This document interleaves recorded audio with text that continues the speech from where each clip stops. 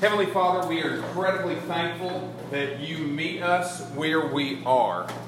You do not require a self-cleansing or, Lord, you just require that we recognize who we are, where we are, and by your grace, you give us everything that we need for life and godliness. Today, I pray that we would see the gospel once again, that we would not only be encouraged by that truth, but transformed by it for your glory and for our good.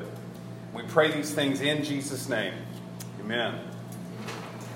So as you guys remember, this week we've been talking about the fact that our lives are incredibly messy. Our lives are complicated. Our lives contain a lot of disappointment, confusion, disillusionment, rejection, and even when we long for certain things like peace and joy and rest and comfort, so often, seemingly around every corner and in every single day, we find things like frustration and exhaustion and guilt and sorrow. The reality is that our lives are very difficult and very messy, partially because of sin, our sin, the sins of other people, but also because we just inhabit a world that is foundationally broken by the fall. As we've talked about our lives, as we talked about our mess, we laid a few ground rules. First, we recognize that our mess is real and eternally significant.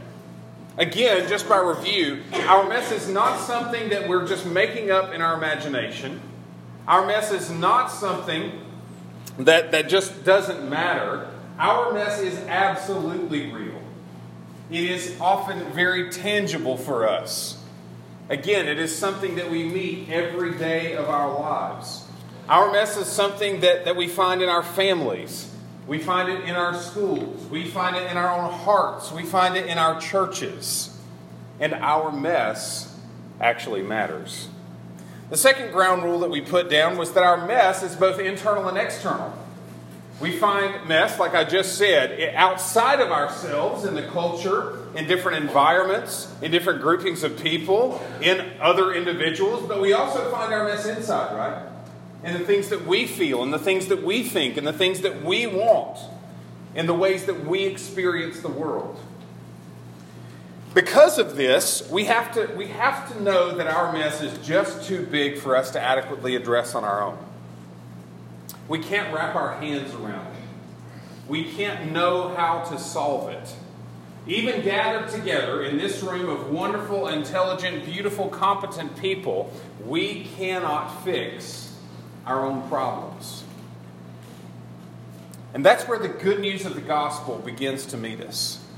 In recognizing that our mess, our confusion, our disappointment, our hardship, our sin is something that God moves toward in and through Christ and the gospel. He doesn't look away from it. He doesn't ignore it. He doesn't pass over it. He enters into it and adequately addresses it. He knows where we are. He knows what we are like. He knows what we need. And He has provided a solution for us. As we come back together today to the book of Ezekiel, we're going to see one other word picture, one other description of our messiness, of our brokenness, and we're also going to see how God promises to meet us there. All right? So we're going to be in Ezekiel 37, and today we're going to start in verse 15. Ezekiel 37, beginning in verse 15. Remember, this is God's word for you and for me. The word of the Lord came to me, Son of man, take a stick and write on it for Judah and the people of Israel associated with him. Then take another stick and write on it for Joseph, the stick of Ephraim, and all the house of Israel associated with him. And join them one to another in one stick, that they may become one in your hand. And when your people say to you, will you not tell us what you mean by these? Say to them, thus says the Lord God, behold, I am about to take the stick of Joseph, that is in the hand of Ephraim, and the tribes of Israel associated with him, and I will join it with the stick of Judah, and will make them one stick, that they may be one in my hand.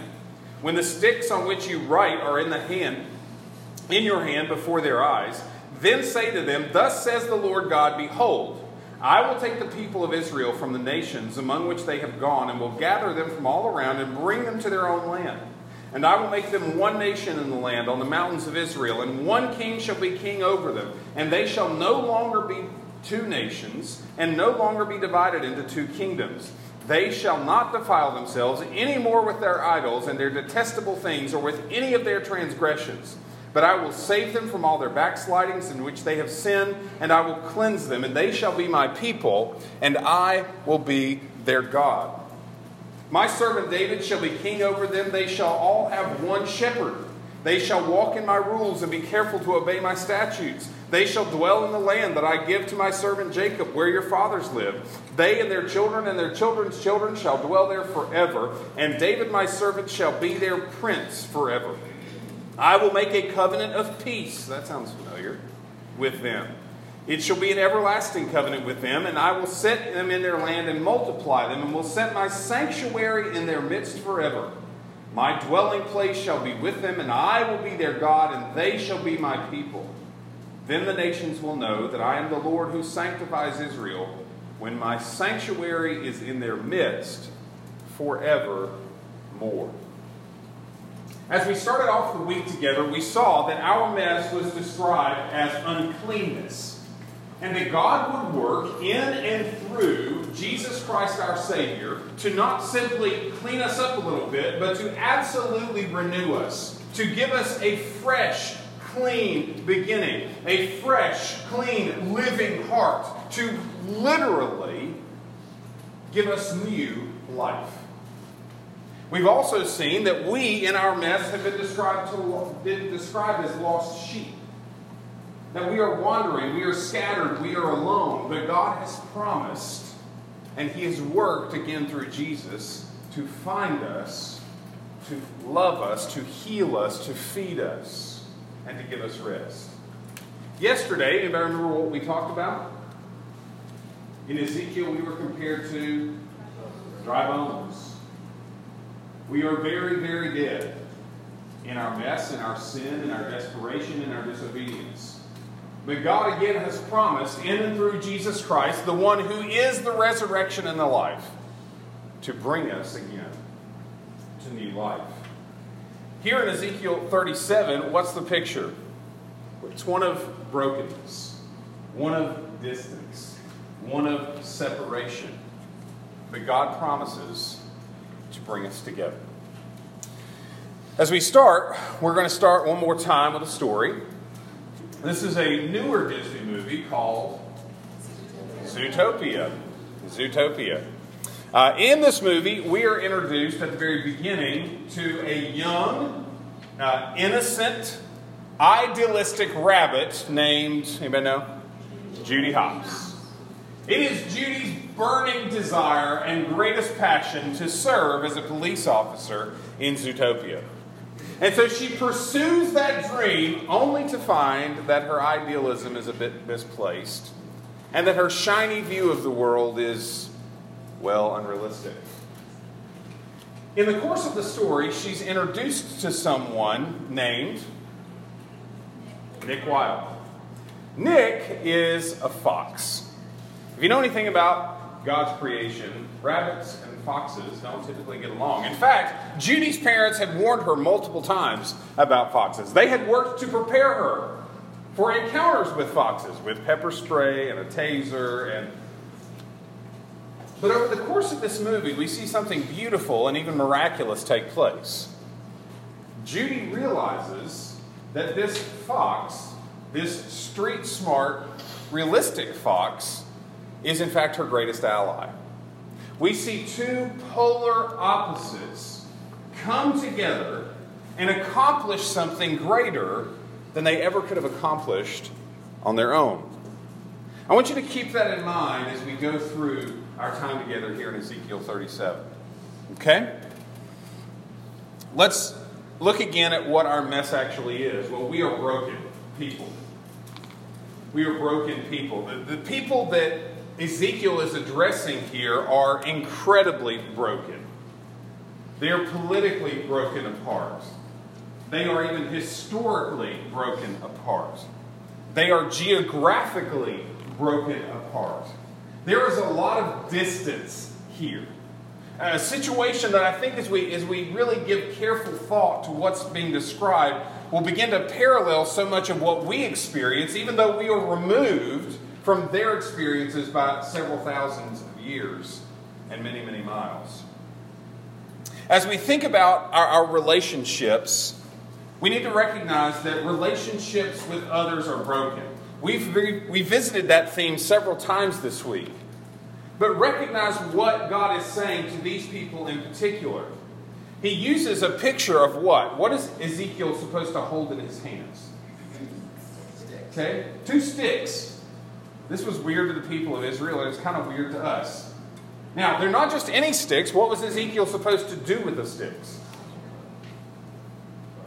He was supposed to write on them. Does anyone here know the significance of what he was supposed to write on them? One is supposed to say Judah, and the other one is supposed to say Joseph or Ephraim. What is that? You may know.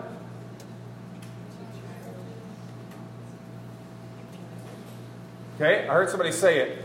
There were 2 kingdoms that resulted from a lot of Israel's history together as a people. After Solomon's reign, Solomon was followed by a son named Rehoboam. Rehoboam was a very wicked man.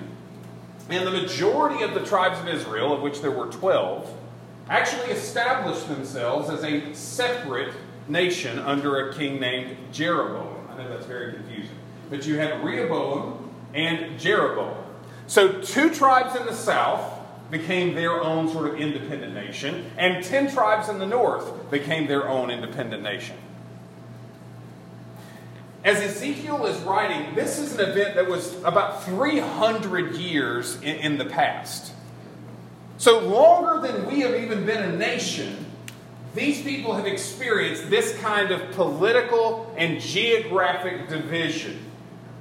Their divisions were deep, they were generational, and so are ours. The reality is that we experience so much of broken relationship in our own lives as well. And we desperately and deeply need the promises that God makes and the work that God actually does in our lives. Think about the kinds of broken relationships we experience and how they parallel what was being described here in Ezekiel 37. Sometimes our separation is simply physical. It's as simple as geography. We are physically distanced from one another. That was true in the Old Testament here in Ezekiel 37, particularly because you have some of the Jewish nation that's now in Babylon and some that's been left behind in Palestine. Families have been torn apart. Loved ones, friends are now greatly distanced from one another. There is a physical distance here. We know what that's like. My wife often says that the worst effect of the fall is having to say goodbye. We've been here with friends this week. Some of you I have seen before. Some of you have had the privilege of teaching before. I actually don't like saying goodbye to you. Why?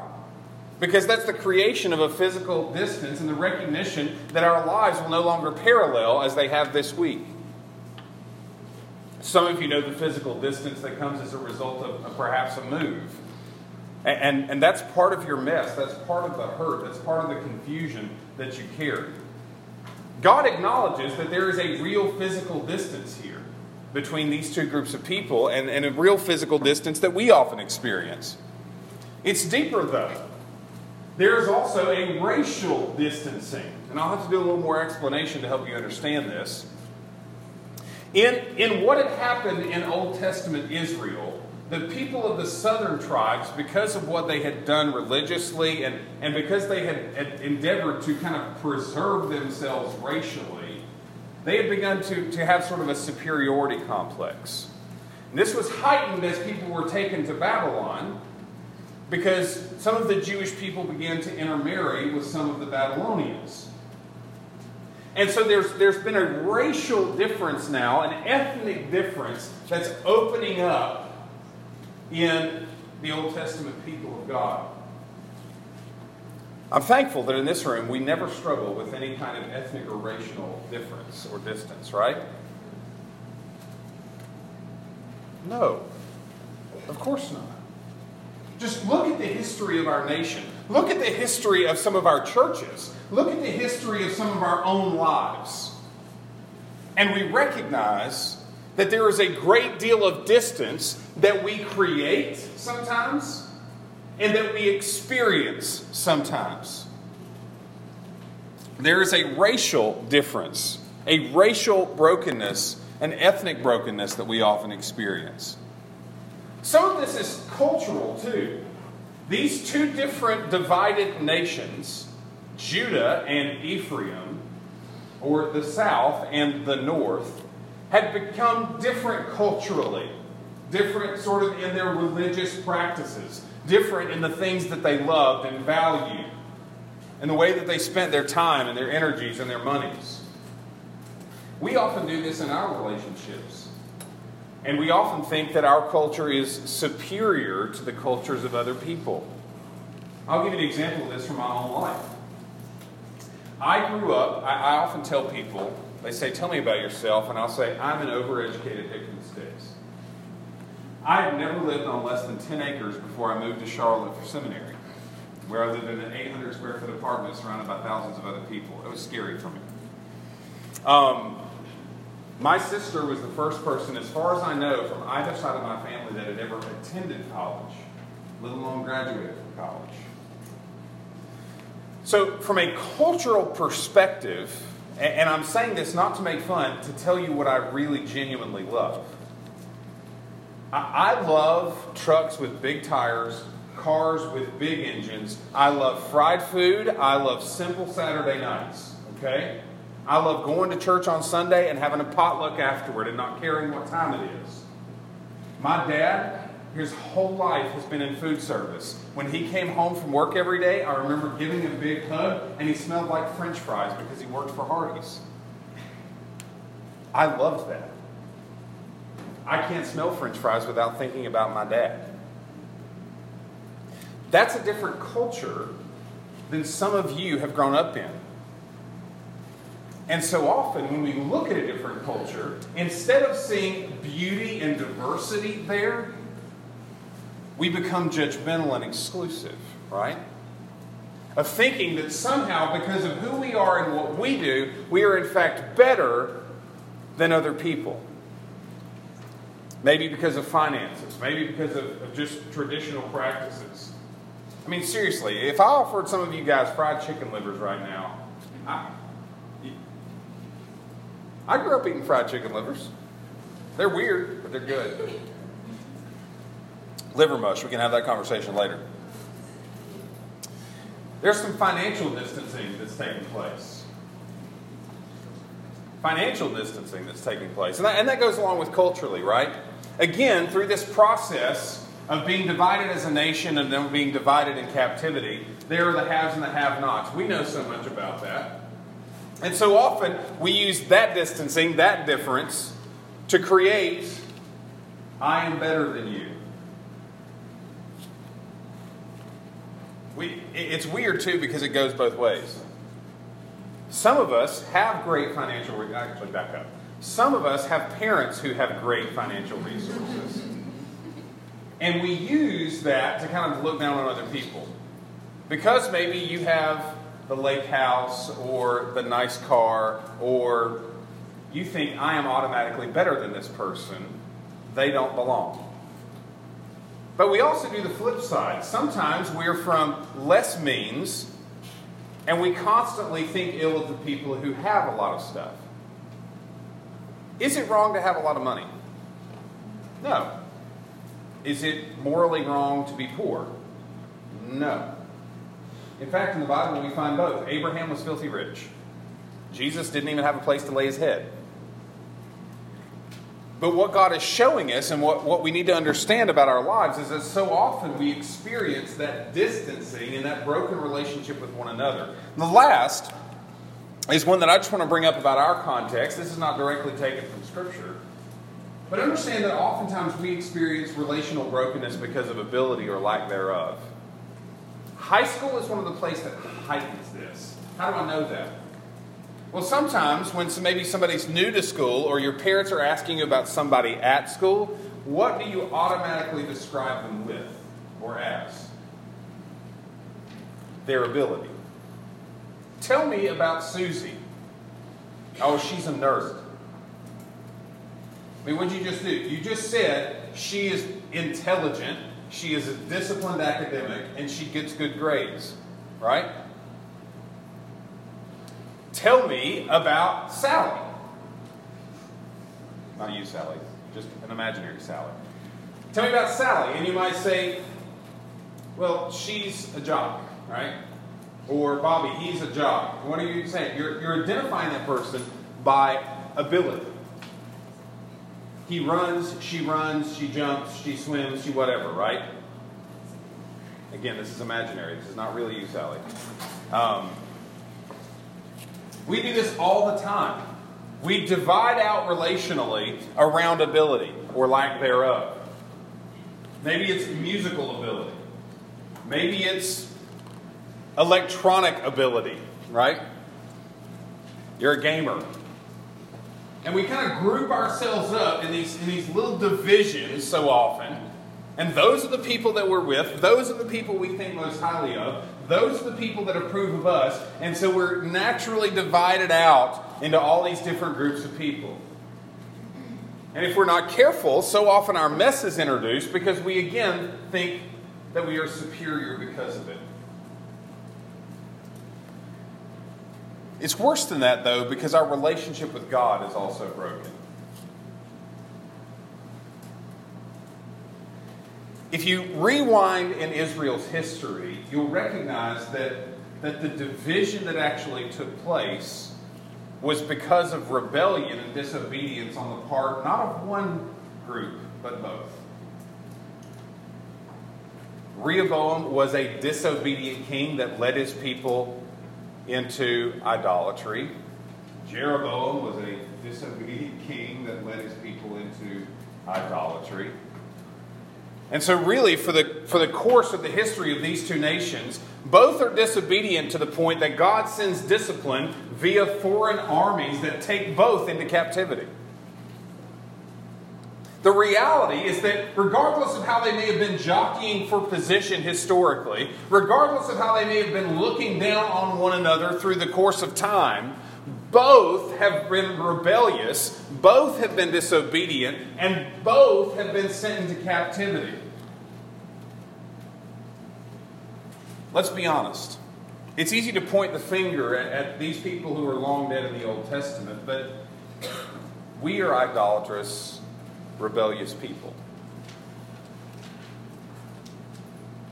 Now, we often think that we are better than the Israelites who had golden calves or other gods made out of stone or wood. But let's just keep it real, can we? In our lives, we worship things like success and power and money. Some of you guys are going to college in like a month and a half. In college, you are going to be told it is all about you and your success, the power that you will wield, and the money that you will earn. People will realistically work to convince you that that is the essence of life. And it becomes our God. Some of us, we worship things like sex or comfort or distraction and we can keep on going. I think if we were really going to try to describe it or capture this idea, though, our relationship with God is broken, and it so often evidences itself in our lives as 21st century Americans, here's a big phrase, in that we become narcissistic hedonists. What does that mean? It's all about me and anything and everything that makes me feel good. Which means we have incredible freedom to define that as we will. We worship personal pleasure.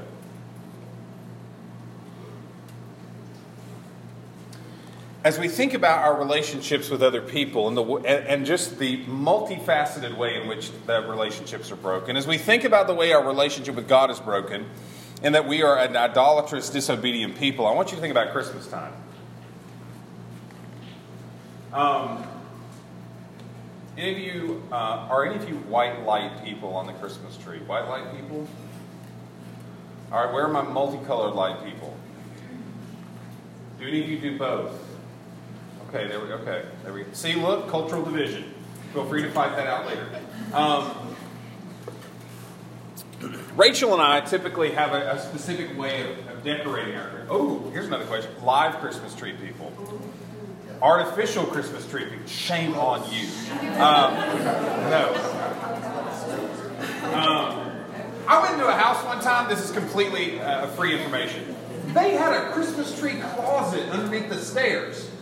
There was a door that was like 8 feet tall. They opened it, slid their Christmas tree into it, and forgot about it for 11 months.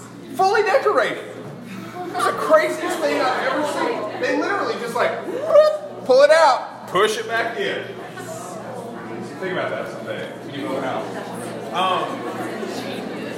So Rachel and I,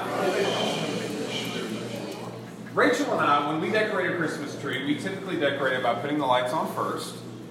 And then we will hang Christmas balls, multicolored Christmas balls, kind of in the interior of the tree so they catch the light and reflect it over the other ornaments and through the living room. And that's just the way we decorate a tree. Now, if you've spent a lot of time around glass Christmas balls, you'll know that they're actually incredibly fragile. We have hardwood floors, and if one falls off, it smashes into a million pieces. My mother tells a story, I don't remember this, but I was in my walker when I was a very small child. And she came around the corner one day and she just heard me cackling. What I was doing is I was taking the Christmas balls off the tree and throwing them against our mantle. just to watch them smash. And I thought it was the funniest thing in the world. The way that Ezekiel and the way that God is describing us in our relationships with other people and in our relationships with one another, this idea that there are two broken sticks is kind of like a broken Christmas ball. We can't put that back together. You might try some glue, but it's just not going to be right again. I actually thought about bringing a stick in and kind of snapping it over my knee and asking somebody to put it back together. It just wouldn't have worked, right? That's the picture here. There is a long, deep, multifaceted separation from God and from others. And we need to understand that that is so often the way our lives look as well. So what is God's solution? What is God going to do? In ways that really, truly blow our minds. And in ways that would have been beyond the imagination of the people who were struggling in captivity and struggling to understand any sense of unity or togetherness or blessing. God says that He is going to close the distance. We begin to get the good news here in verse 19 because God says that He's going to draw His people together. In verse 19 He says, "Behold, I am about to take the stick of Joseph and the tribes of Israel associated with him, and I will join it, the stick of Judah. I will make them one stick that they may be one in my hand." Verse 22, "I will make them one nation in the land." In verse 24, we learn there's something even better, that his servant David will be king over them, and they all will have one shepherd. That sounds familiar. Hold on to that. We'll come back to it. God is saying that no matter where you are and no matter what it may be that divides you, Whether it's history or geography or culture or twisted religious practice, or God is saying, I am taking all of those who are actually and fully my people, all true Israel, and I am gathering them together as one nation and one kingdom under one king. What else is God doing? Well, we need to take time here because this is a big, powerful promise. God promises to draw his people to himself. We've talked about so much of our mess being relational. We've seen the echoes from the Garden of Eden about the distance that was created when Adam and Eve rejected God. That they ran from him, that they covered themselves, that they tried to shift the blame. And here in Ezekiel 37, we're promised not only that God will bring us back together with one another, but that God will bring us back together with himself. He promises it multiple times here. Look at what he's going to do. In verse 23, it says, they will be my people, and I will be their God. Skip down to verse 27.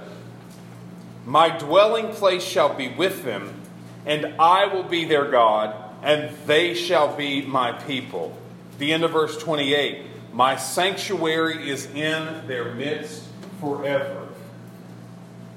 God is saying, yes, I see that you were broken apart. I see that you do not relate to one another well because you are two nations. You are separated. But also understand that you are separated from me, and all the distance that you experience, all the ways that your mess is reflected in that distance, I am drawing it together. I am drawing you together, and I am drawing you to myself. We're going to do a little activity together. One that I've done with my own youth group before. But I want us to understand the depth and the importance of what God is promising here in Ezekiel 37. So I need somebody in this room to turn to Exodus 6, verse 7. Who wants to volunteer for that? Exodus 6, 7, right back there. All right? How about Jeremiah 30, verse 22? Who wants that one? All right, thank you.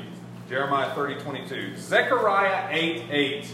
That's a tricky one to find, but I trust you. Zechariah 8, 8. How about 2 Corinthians 6, 16? Anybody want that one? Thank you. And lastly, or not lastly, Hebrews 8, 10. Who wants that one? Okay, thank you. And last one, Revelation 21, 3. Thank you so much. Okay, we're going to read them in that order. Anybody need a refresher of where you were supposed to be? All right, fantastic. Let's go first to Exodus 6, verse 7. Please try to read it as loud as you can.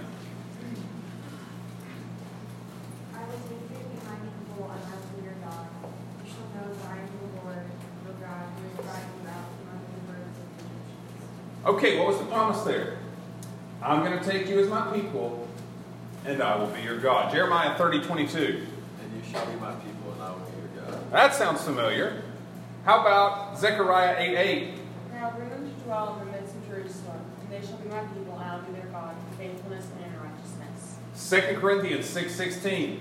What agreement has the temple of God with idols?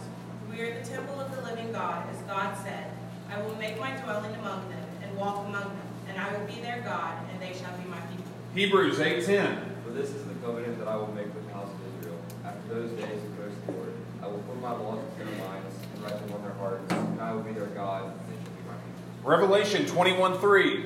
I heard a loud voice from the throne saying, Behold, the dwelling place of God is with man. He will dwell with them, and they will be his people, and God himself will be with them as their God. What did we just do? We just covered the entirety of the Bible. Old Testament, New Testament, narrative, prophecy, epistle. What is one of God's greatest promises and greatest works for time and eternity? That he will draw his people together to himself. As we think about this unity that God creates, as we think about the way that he closes the distance, as we think about the unity and the diversity that's present, I want us to think about one of my favorite stories ever, Lord of the Rings. We talked about a lot of story this week, and that's on purpose, because I think what we need to understand is that in every great story, we appreciate things about it, I think ultimately because they are echoes of what Scripture teaches. In The Lord of the Rings, we are introduced to a very real, very big problem, right? There's a really big, bad guy that's made a return. And there's this itty-bitty little thing, a ring, that's at the heart of the problem. It's not this ring, I promise. I won't disappear when I put it on. And so in order to deal with this threat, what do we see happening? A diverse group of people are drawn together. Right? There are humans, there's a dwarf, there's an elf, there are hobbits, there's Gandalf, whatever he is. I bet somebody's just like, I can't believe he doesn't know what they're called. Are you that person? I mean, I know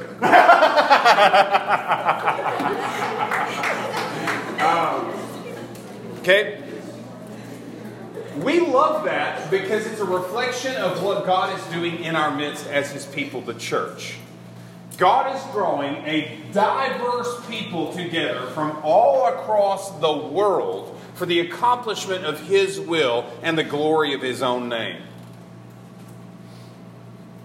As Tolkien writes that story, he wants us to appreciate not just one or two of these characters, but the beauty of what they can accomplish together because of the diversity of their personalities and gifts. What we need to understand is what God is doing in our midst, what God has promised to do in our midst, is to not make us all into one kind of person, but to bring us all underneath one kind of kingly authority to really perfect the unity and diversity that God intends. Such that when I, as an overeducated hick from the sticks, live in a relationship with you who may be a suburbanite, I don't say, look how much better my life is. I say, wow, how cool your experiences have been. How different that is, but how beautiful that is. When I look at someone as a bald man who has amazingly beautiful curly hair, I don't get to say, I wish I had that, or I'm so much better than you, I don't have to buy hair care products. I say, wow, look at the diversity that God has created in His world. When I watch the Olympics, I don't say, I don't know why somebody's dedicated that much time and energy to that. I say, wow, how do you get that high on like a bar?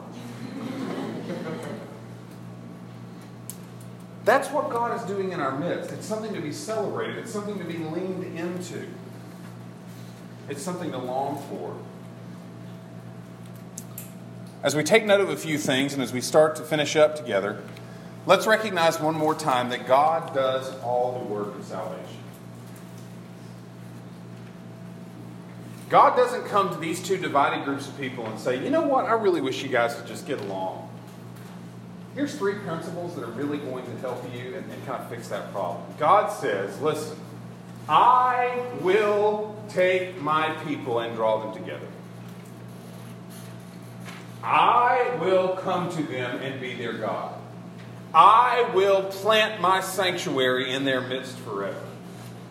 I will tabernacle myself among them. God is saying He does the work. Remember, you and I cannot accomplish our own salvation. We simply lean in and depend upon the work that God has promised and accomplished. Notice here in Ezekiel 37, there's something actually pretty cool about this because God returns to familiar language that we've heard all throughout the week. God says in verse 24 that He is going to send a king and that all of these people will have one shepherd. He hasn't been talking about sheep here.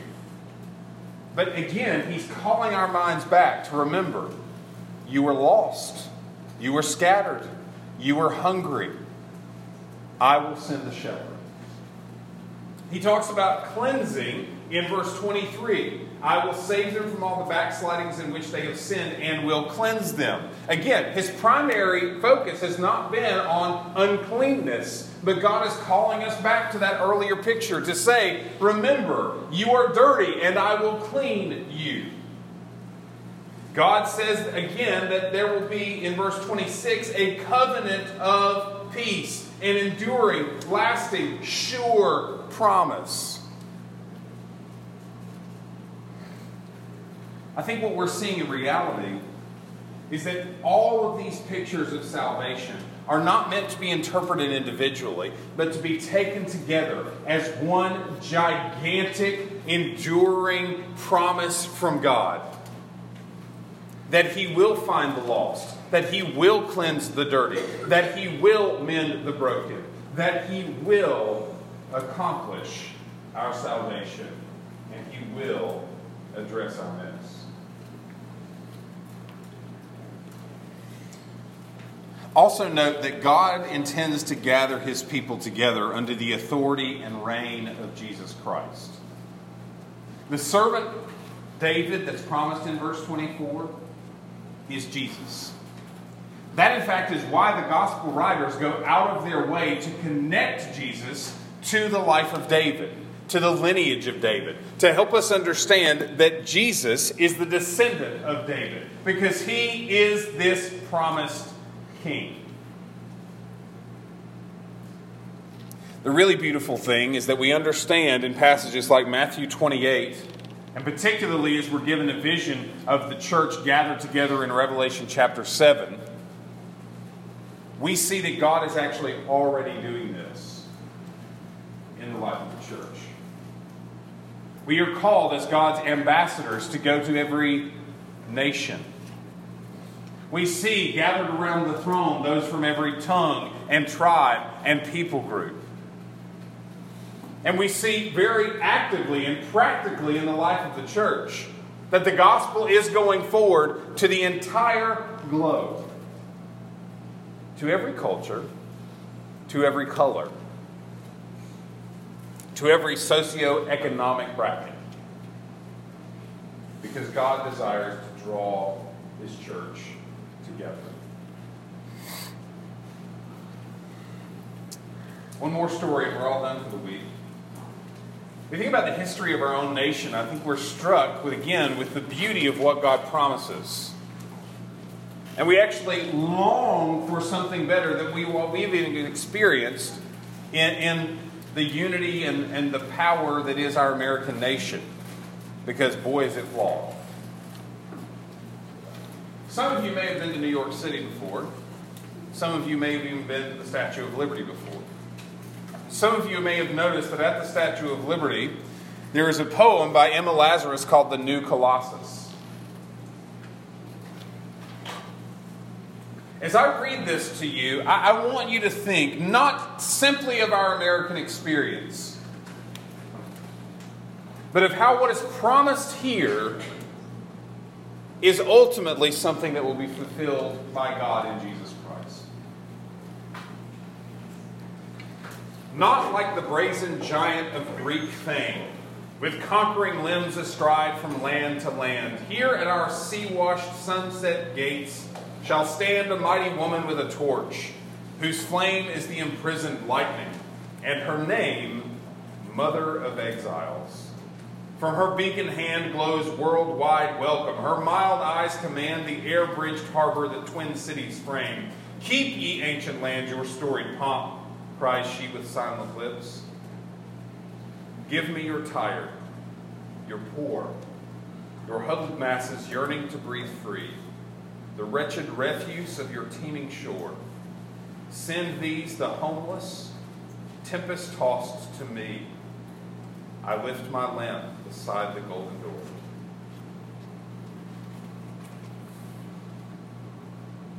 Many of us in this room, we feel tired. We recognize our poverty. We feel as though we long to breathe free. We recognize in our hearts and perhaps in so many of our circumstances that we are homeless and storm-tossed.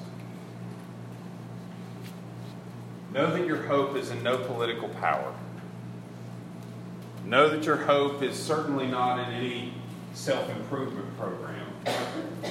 Know that your hope is not to be found in any living human being here presently on earth. Our hope is of heaven and from heaven. Our hope is in the Lord Jesus Christ. God can close any distance, no matter how great. He is, and He will continue to do so for His glory and our good. Let's pray together. Heavenly Father, thank you for this week. Thank you, Lord, for the opportunity to look again to your word. We pray that as you continue to gather your church, that you would use us in that effort. We pray, God, that all of those gathered here today, every young woman and every young man, that we would lean upon you for our salvation, that we would see that your salvation is a work that really blows our minds, that extends beyond our expectations, a salvation that truly addresses our mess. We pray these things in Jesus' name. Amen.